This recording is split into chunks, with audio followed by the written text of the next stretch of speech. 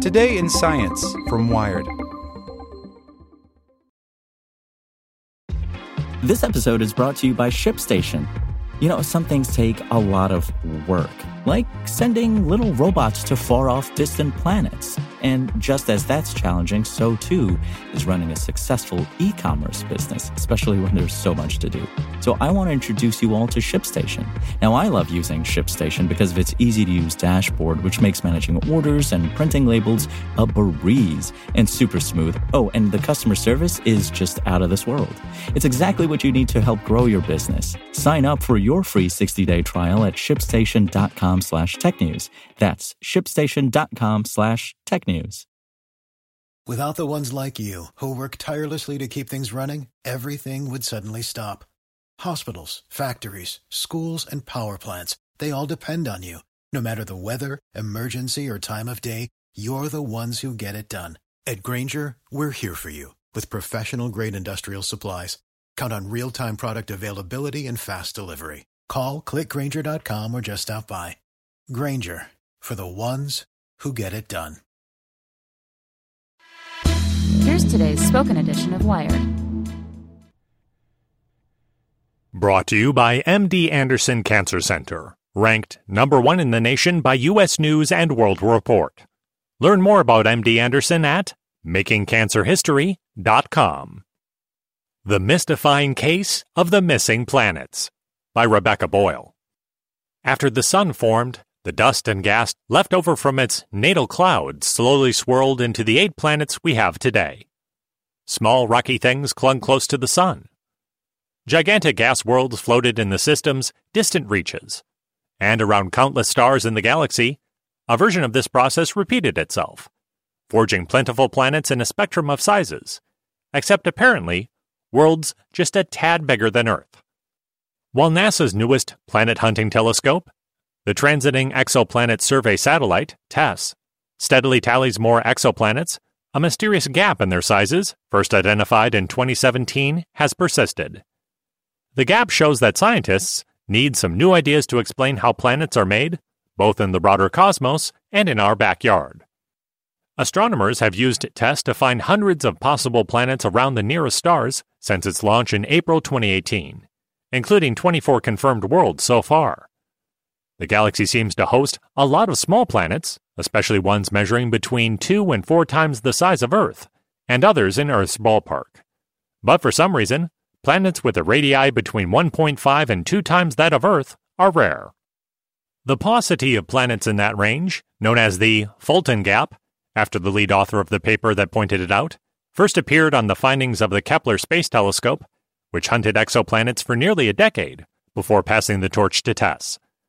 While TESS doesn't yet have enough planets in its statistics bin to confirm or disprove the Fulton Gap, the trend has continued, and astronomers say they don't expect the gap to disappear. In an April paper in the Astrophysical Journal Letters, a team led by Diana Dragomir, an astronomer at the Massachusetts Institute of Technology, who works with the TESS data, reported the discovery of a star system harboring 2 planets on either side of the gap, for instance. One is a mini-Neptune, around 2.6 times the radius of Earth, and the other a wee Earthlet, about 90% as big as our planet. The latter is the first approximately Earth-sized world in the TESS catalog. Dragomir said the radius gap points to possible rules about how planets are formed and what happens to them early on. Since a planet's atmosphere can comprise a significant portion of its radius, many ideas center around what might happen to that atmosphere.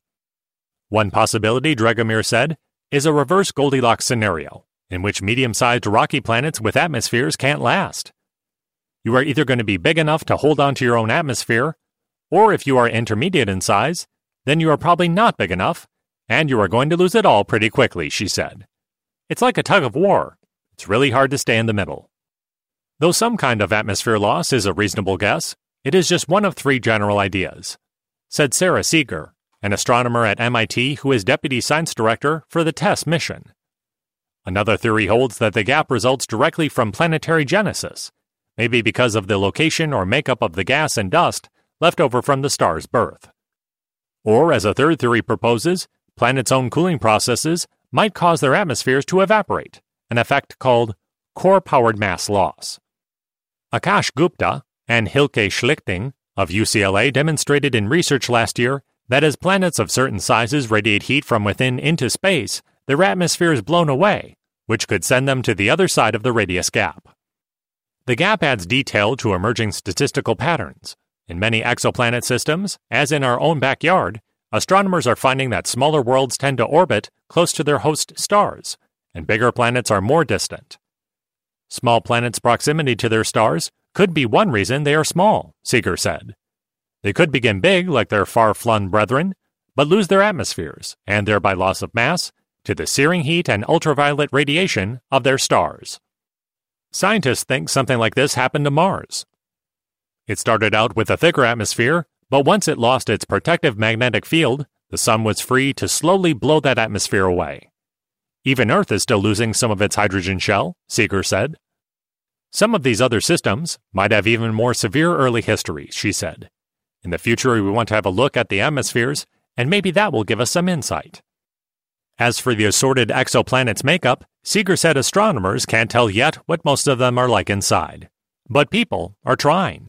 Planets 2 to 4 times Earth's size, nicknamed super-Earths, or sometimes mini-Neptunes, are especially debated.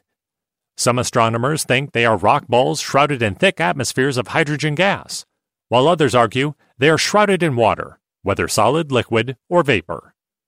Last month, astronomers led by Li Zhang, a former student of Seeger's now at Harvard University, reported the results of computer simulations suggesting that these common planets are water worlds. Some could be up to 50% water, which would come in a variety of exotic forms. The water might be fluid all the way down, or compressed into high-pressure ices, such as the newly discovered phase called superionic ice, thousands of kilometers below the surface, Zhang said. These high-pressure ices are essentially like silicate rocks in the Earth's deep mantle, hot and hard, Zhang wrote in an email. These oceans are unfathomable, bottomless. They are different worlds compared to our own Earth. Zhang said these super-Earths or mini-Neptunes might be more common than the planets of our solar system, and there might indeed be no place like home. But Dragomir is more circumspect. She noted that Kepler had almost a decade to pick out patterns among its planet cornucopia, but TESS is just getting started. Whereas Kepler studied a small patch of sky in the constellation Cygnus, TESS will survey the whole sky, an area 400 times larger than Kepler's field of view.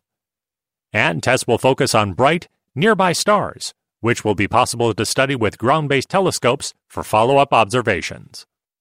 Dragomir is waiting for TESS's long-term observations of planets that orbit their stars at great distances.